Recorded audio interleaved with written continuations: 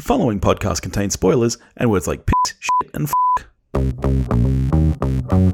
We watch the thing. We watch the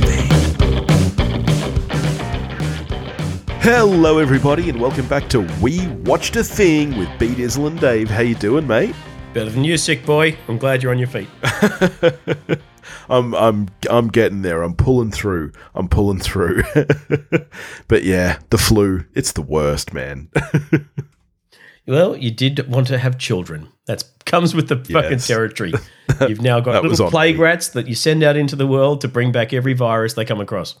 Despite being sick, though, mate, I've been busy because you know what finally dropped this week? No, not Jason. You've been from looking Binge forward Movies. to hearing it? Yes. Woo-hoo! You've been looking forward to hearing it finally this week. I'm over on Binge Movies podcast. Yes, that's right. 5 Tarantino films, 1 episode, several hours, and 3 first-time watches for me? So you shouldn't admit that out loud.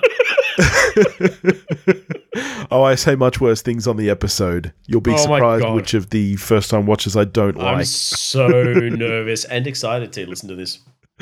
So, get on over to there to Binge Movies. I'll put a link in the show notes because it was a good value. Listen to him if you're not already. Yeah. Should be. Let's talk about some Shazam, Fury of the Gods, which is a 2023 American superhero film based on the DC Comics character Shazam. It's the sequel, of course, to Shazam and the 12th installment in the DCEU. Had no idea they were up to that many films now. Well, yeah, I guess. Directed by David F. Sandberg and written by Henry Gayden and Chris Morgan, it stars, of course, Zachary Levi, Asher Angel, Jack Dylan Grazer, Rachel Zegler, Adam Brody, Ross Butler, Megan Good, Lucy Liu, Jimon Honsu, and Helen Mirren. And Dame Helen Mirren, thank you. We rejoin Billy Batson and his foster family a couple of years, I think, after the events of the first one. He and the other kids have been continuing their superhero shenanigans, unbeknownst to their foster parents, with varying degrees of success, based on the fact that the papers are calling them the Philadelphia Fiasco. And they then encounter the Daughters of Atlas, played by Lucy Liu and Dame Helen Mirren, who are very cranky and they want their powers back that wizard Jimon Honsu stole, and they're not happy about that. And a certain amount of antagonism between our heroes and said daughters ensues, with some CG and Greek mythology thrown in for good measure. Yes. All right, now let's get into I know that, and you mentioned last week that you enjoyed the first Shazam. I think it's probably the best film in the DCEU. Agreed, yeah. I did not see Black Adam. Did you end up seeing that in the end? Yeah, unfortunately. It was fucking rubbish. Oh, you did? it wasn't a good film. I need to know, is this better than Black Adam? I would have thought so. Oh my God, yes. Okay. I'm seeing really divisive stuff. I thought this film was totally fine. This film did exactly what I expected after the first one. Yes. Yeah. Okay. All right. I'm glad we've got that out of the way. Let's get into this, though, because I was shocked. Did you know that Helen Mirren and Lucy Liu were the bad guys in this film? Yeah, I'd been forcibly fed a trailer in some other film I saw, so yeah. I knew the premise. I knew they were there. And they were as uncomfortable in their roles as I expected them to be, but it was still fun. This was a fun film. Yeah. The kids enjoyed it. I enjoyed it. It's not bad. It's better than most films in the Phase 4 of the MCU, with the exception 100%. Yep. Maybe Black Widow was a bit more fun, but it's certainly better than most of the others. This was a perfectly fine film. And within the framework of the DCEU, this was an excellent film. Yeah, 100%. I do think there's some clunky moments. I think there are some elements that don't work as well, which I'm sure we'll get to. I mean, one of the brain is all sick addled. I mean, obviously, being a sequel, everything's bigger in scope and scale, and the CG is off the charts. You've got monsters galore all over the place, friggin' dragons. I do think they did a good job of balancing that with the inherent. The first film was kind of similar to Spider-Man in a way. It was a kind of urban environment, ground level. It wasn't Superman or Batman or this was small people in their small, non-affluent foster family world dealing with super stuff. And I think, given how much bigger in scale this is, and you are sort of dealing with, if not world-shattering stuff, at least city-shattering stuff in terms of, the threat here is similar to the first Avengers film in that giant things are coming and they could destroy the whole city. So I think they did a good job of balancing the increased stakes with keeping the humor and the interpersonal relationships and things at that sort of family level. This is replete with Easter eggs and in-jokes, not least the references to Fast and the Furious because Helen Mirren's in there. Helen Mirren, and the family references, which I thought were hysterically funny. I thought they maintained that balance really well. This didn't feel like it went off the rails the way, for example, Ant-Man 3 did. Where I was just going to bring that up because that's an example. You've got the small family thing, and it's they lose all of that charm when they take the stakes up to larger levels. I think this did a much better job of keeping the heart and soul of the franchise while taking it sort of to the next level in terms of threat and CG and all the rest of it. I agree. I think that tonally, this film was perfect. I laughed when the film wanted me to laugh. I, gasped at the screen when the film wanted me to gasp. I thought that it really balanced everything really quite well. And even, like I said, I think there's some very clunky elements, particularly towards the end, where I felt very sorry for Gal Gadot having to turn up for a couple of minutes. Last gasp at the character, because it's probably the last time she puts the kid on. Yeah. But no, I agree. I think the family dynamics work really well. If anything, I think they actually work even better in this film. And I was curious how this was going to go, because obviously the kind of family superhero dynamic is, from my memory, like the final act of Shazam. He gives them all powers. And so the movie kind of ends and you're like, well, wow, that's interesting. How is that going to go from here? But I think that this movie actually did a really good job of balancing that. And I thought the family dynamics were great. The siblings are all fun. They're fun in both their young and adult forms. And they balance that quite well. It would be quite tricky from a writing stance to give a decent amount of time to the non-super versions of all these characters.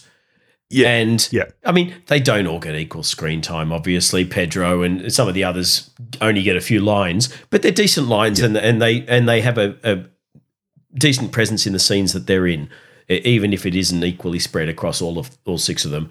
But I was expecting it to be all the super versions and to really not even see the kid versions of anyone except Billy and Freddie.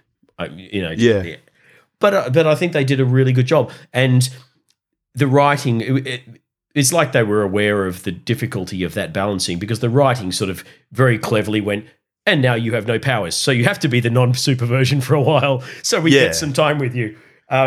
Because I think Freddie in particular is a fairly central character, and you don't much as I love Adam Brody, you don't just want him on screen. You do want Freddie to have some time on screen, particularly when they introduced the third daughter of Atlas. I think they worked all of that out very, very cleverly, and it works.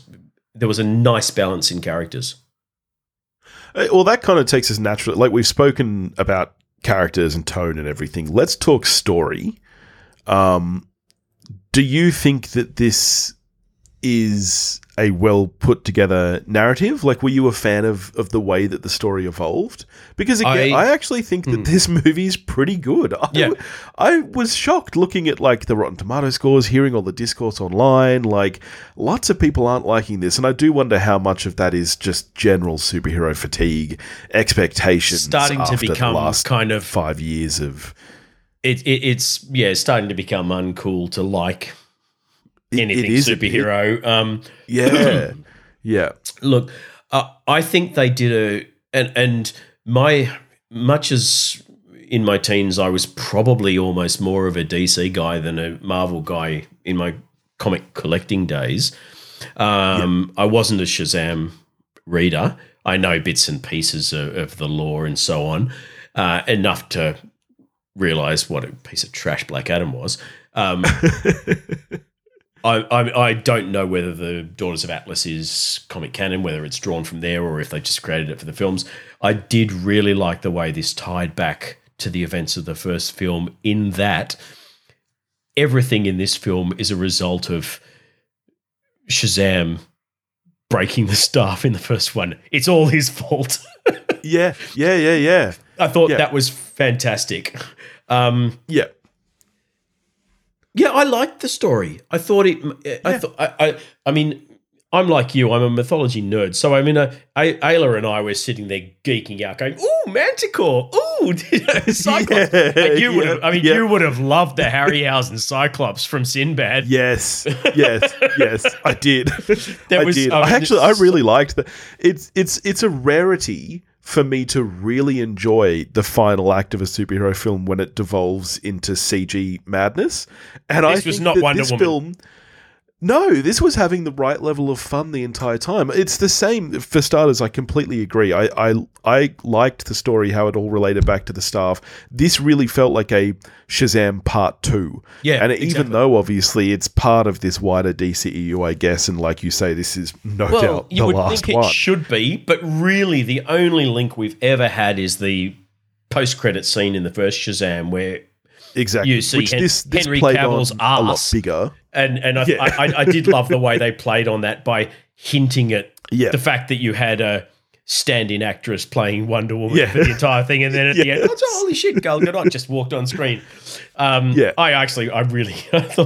thought that was charming as fuck. I loved it. Yeah, same. Yeah, so I think they do a really nice job of making this feel like an intimate. Which I think you used that word earlier, you know, it really does feel like this small family superhero story. And I think it's written quite well in that sense. And it was really funny. I did not know that Helen Mirren and Lucy Liu were the bad guys. And when they turned up, I was like, wow, this is fucked up. Like these guys are legit actors, and they are. But the more I got into the movie, the more I felt like I understood what it was doing. And it was just... It was just trying to be fun, and I think it did really well at that. And usually when, particularly with sort of sequel superhero things, when they ramp the CG up, the CG is pretty dodgy. I mean, you're a better judge than I am, but I really liked all of the monsters in this. I thought the harpies looked great. Same. The introduction of the unicorns was one of the funniest things I've seen in many films. It's just like, taste the rainbow. I love unicorns. Oh no, they're the scariest of all the monsters. Yeah. The Skittles jokes were fucking hilarious. I thought the dragon looked great. I've heard other people say that they thought the dragon looked a bit ropey. I thought the dragon looked fucking awesome. I had no issues with it. And I loved the design of the dragon too. Dragons are one of those interesting... Made of wood. That was awesome. Where did that come from? That was genius. They're one of those interesting mythological creatures where it's like everybody knows what a dragon looks like. And yet it is one of those creatures where you can really have fun designing them, and I think this film actually did that. There's a lot of freedom in there. I think the design of the dragon was very interesting. Is it a wyvern that's only got two? Is it an Asian looking thing that's a bit more lion? Well, exactly, yeah. And I think that the design and the overall look and rendering of this dragon was really fucking cool. I thought it looked great. Yeah, and just close enough to Game of Thrones to make the Khaleesi joke really funny. Yes. I'd seen it in the trailer and I still laughed out loud in the cinema. Yo, Khaleesi, smash. Fucking great. I do have to say, I much as I enjoyed most of the cast, I think Lucy Liu was pretty bad in this. But you know what? Every time I see Mirren was good, but Lucy Liu, I forget. Not acting well. Every time I see her, I forget how hot she is. I'm like, fucking 57-year-old, whatever she is now, Lucy Liu. She still has it going on, man. Keep her. I didn't mind her in Elementary, but never done it for me. No, I bet Paul from the Countdown will be on my side. Oh, his predilections. Nah, Lucy Liu. Yep. I thought that the weakest performance in the film by far was Rachel Zegler as the third sister. Oh, really? I thought she was fine. Oh, no, man. She was all right. I mean, it's not. I think hers is the weakest writing across the board, and I think part of that is plot. That character has to do a lot in terms of, at one point, one of the characters, it might even be Shazam, says, like, whose side is she on? And I do think that the plot does a lot of playing about there with, it's very clear from the start that she's a good guy. She's very nice. She really likes Freddy. So then when there's that turn, but I don't think it was meant to really be uncertain. I think she was always meant to be seen to be the decent one who was kind of torn between her siblings and the overall family thing, because she's been alive for thousands of years, and the fact that she genuinely likes this young guy and she's the youngest, I thought all that was played out exactly as it was meant to. I never got the sense that they were wanting me to be torn on her allegiance. No, but I think that the film, with her character in particular, isn't quite as clear on the motivations as it is with everybody else, I think. So I don't know. For me, I just think the writing there was a little bit weak, and it came across a little bit more in her performance on account of that. Thinking about it, the one thing I think they did gloss over was what the three of them were supposed to be doing. They referred to their sort of underlying reason for being, that they were supposed to be protecting or bringing back their world. And they did refer a few times to, no, we're supposed to be doing X or Y. Yeah. But never really spelt that out, which, you're right, that was a little bit lacking in the writing. You sort of had to read between the lines and go, okay, well, Helen Mirren's kind of the middle of the road. She's doesn't really relate to these puny mortals, but she's generally a good person who's trying to do, protect. And then you've got junior sister, whatever her name, I can't remember her name, Anna, whatever. Who sympathizes with the mortals because she's the youngest. Presumably she's, maybe 100 years younger in a multi-thousand-year life. So that makes her relate to our puny species. She relates to us and wants to protect us. And then you've got Lucy Liu, who doesn't give a shit and is, therefore the default villain. Yeah. But I think the film... I think maybe even... God, I hate flashbacks normally, but maybe even a flashback to them... Well... I agree. Their father alive. Yeah. Showing him, telling them, oh, you must always preserve our world at all costs. Something would have gone a long way to remedying that. I agree, because I think for me, part of the problem is that I didn't understand their relationship as well as I think the film wanted me to. Like, you think about the first... God, must be 30, 40 minutes of the film where you see quite a bit of Helen Mirren and Lucy Liu together. That third sister's never around until you get that reveal right at the end. And they never mention her. It's not like, where's Anna? No, exactly. Exactly. And so it's almost like, well, when did she come into this part of the plot? Like, when did they reach out to her and say, hey, you look young, go to this high school? Because it's not like she's there at the high school from the start. Like, you get a lot of them, they go to the museum, they get the staff, they're already, turning people to stone and shit. And it's like, so surely if that sister was part of it from the start. I've solved it. Oh my God, I've solved it. You know what this movie needed? Yeah? It needed a cold open like Monkey Magic had. You needed to see them in heaven You needed Pigsy and Sandy all in heaven, along with Monkey. You needed to see them where they were before the events of this film. You needed the father figure there going, this is where we are. We need to always preserve, the magical tree and the la-di-da and da-da-da and Lucy-Lou. Make sure that you always keep things in line. And, younger daughter, you should always be, gentle in nature. And Helen Mirren, you must always be the old sage one. And da-da-da. And then, text comes up on screen. And then he died. And then the events of the movie start. Yeah. Monkey magic had it right. That's what we need. Speaking of, and then he died, let's get to the end of the film then, because that is, to me, the clunkiest section. It's cheesy spoilers, in a good way. Spoilers, our hero Shazam dies. And it's a, touching scene, whatever, like all the siblings. And then Wonder Woman rocks up and just brings him back to life.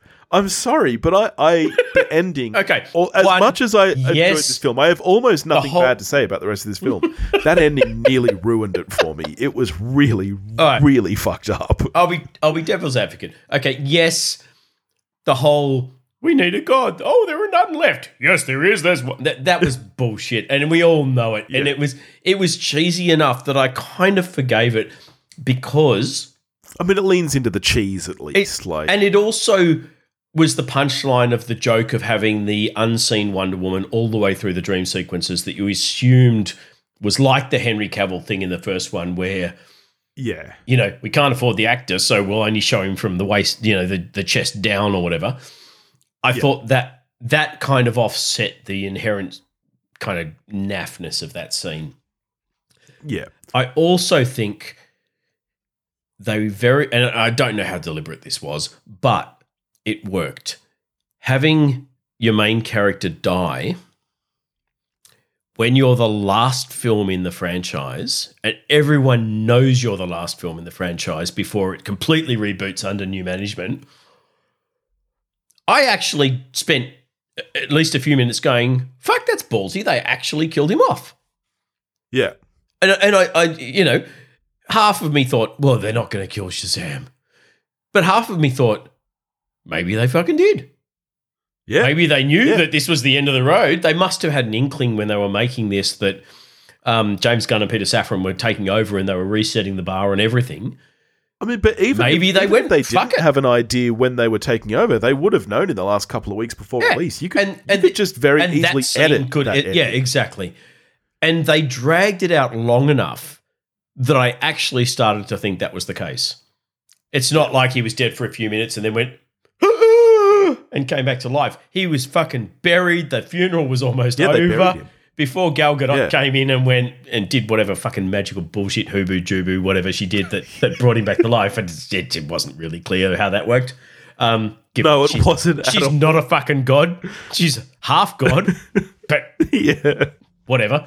But I think that worked really well. And then having him come out and sort of go, oh my God, Wonder Woman. Well, I'm 18, whatever. And have her just like slap him down. That was funny too. Yeah. So it all kind of worked for me. I know it wasn't great. I know it was a bit cheesy and all the rest of it. But it was fun enough that it kind of fit with the rest of the film. And I think you're right. I think at the end of the day, I think you're right. I think at the end of the day, for me, it does get a pass just on fun and the cheesiness of it and leaning into that. Because I agree, it tricked me. I thought that they were going to kill him off, and I was like, wow, yeah, that is ballsy. And I'm torn because there's a part of me that I would absolutely see Shazam 3. 100% I would. Oh, if they made it, I'd gladly look forward to it and see it. I mean, I love Zach Lev. I was a huge Chuck fan. I just liked him in general. Yes. I liked the rest of the cast. There were a couple of weird things that I'm not sure why they did them. Not having a different actress for Mary as a superhero. Which, it kind of... Just because she is so attractive that we just want her on screen all the time? Like, is that it? Because I agree. I do think that's weird. I don't know if this is the case. I have seen other people refer to it, and it's the thing that I thought of at the time in my limited knowledge of the comic franchise. Mary Marvel in the comics got her powers in a different way than the rest of the family. She didn't get them through Shazam, and she got them from a different source. And as a result, she never had a different form as an adult. Now, obviously, in the first film, they didn't do that. No. But that could have just been a weird Easter egg for uber DC fans to go, oh, Mary Marvel. Yeah. Or it could have. I still they could think have it's been the sort of going this level.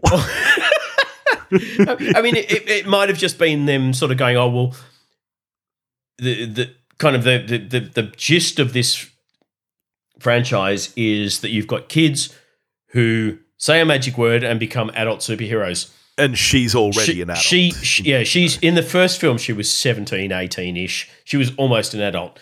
Now she's in her 20s. She is her adult form. Maybe that's why she looks the same. But Billy Batson is 18 in this, or nearly 18. That's what I was going to say, the same thing, yeah. That doesn't really hold water. Yeah. I kind of think it's a nod to the comic origins. How attractive she is. And the fact she's hot AF. But I think it's kind of just a weird little Easter egg. Because David Sandberg has peppered this movie with Easter eggs. Particularly horror Easter eggs, which my younger daughter was just geeking out over in the cinema. I was going to say, this movie surprised me with some of its violence. There were some segments where I was like, oh, wow, yeah, this is... Like, it's hard to describe. There's not a lot of blood or anything, but there are some... A lot of people die, though, when those mythical creatures start turning up. Yeah, and I was like, wow, this movie's actually not holding back on that front. Like, I thought it was done really well, because Sandberg, of course, is a horror director. Yeah. I thought it was... This had much more horror-adjacent elements to me than Multiverse of Madness did. I was so disappointed with that, and when you get a director of Sam Raimi's caliber, I was really hoping for more of that, which you didn't get, but you actually do get quite a bit of it here. Turns out Scott Derrickson is a better horror director than Sam Raimi. Because the first Doctor Strange shits on the second one. 100%. But yeah, I mean, Sandberg, he peppered obviously, as the director of the better Annabelle film, we got Annabelle appearing. As I don't remember this, but apparently Annabelle appeared in the first Shazam film and other DC films as well. So I don't know. I read that somewhere, but my 11-year-old daughter leapt out of her seat and pointed at the screen and yelled Annabelle at an embarrassingly loud volume, which in hindsight was hysterically funny. But the others, I mean, there were other more subtle Easter eggs. Walking, one of the scenes where they're walking through the streets, there's like a big neon sign that says Fulci, referencing Lucio Fulci, obviously. The therapist who has Annabelle in his office, the name on his thing is Dario Bava, from Dario Argento and Mario Bava. Well, I mean, I was in hog heaven just sitting back and watching these things on screen. None of my kids got them. I mean, apart from the Annabelle thing, but it made me extraordinarily happy seeing this stuff. Yeah. All right. Well, so all in all, how are you scoring Shazam: Fury of the Gods? It's a high 7. It's definitely a 7. Same, I'm a 7. It's not an 8. I mean, it can't be, but it's a very strong 7. I had nothing but fun with this. It's maybe a shade below the first one, but it's pretty close. It's a strong sequel. I really enjoyed it. Yep, I would watch this again, absolutely. Like, I saw it alone 100%. Without news. If she said to me tomorrow, I'm keen on seeing that, I'd be, let's go do it. Oh, why not? Yeah, 100%. Yeah, definitely recommend. All right. Well, this was good. All right, well, I'm not really sure what we're getting to next week, mate. I'm going to be quite busy in the future. I've just accepted a new role working on a film, which I think I'm technically not allowed to say the name of. Very exciting, though. So I don't know. Maybe we should get to like some more top 10s and stuff. Yeah, I'm keen. Stuff that I don't need to get to the movies for. Yeah. We don't know what it'll be next week, but fuck, it's going to be good. So you want to tune in, mate. Woo, whatever it's going to be, it's going to be real fucking top work. I promise. Baller stuff. All right. Well, in the meantime, if you want to get in touch with us, you can do that at wewatchedathing.com or wewatchedathing@gmail.com. You can find us on Facebook, Instagram, and Twitter, all under the handle at wewatchedathing.com. If you want to help support the show, you can do that at patreon.com/wewatchedathing, and we'll catch you next week. Go watch 1999's The Mummy, because it's really good. It is, actually.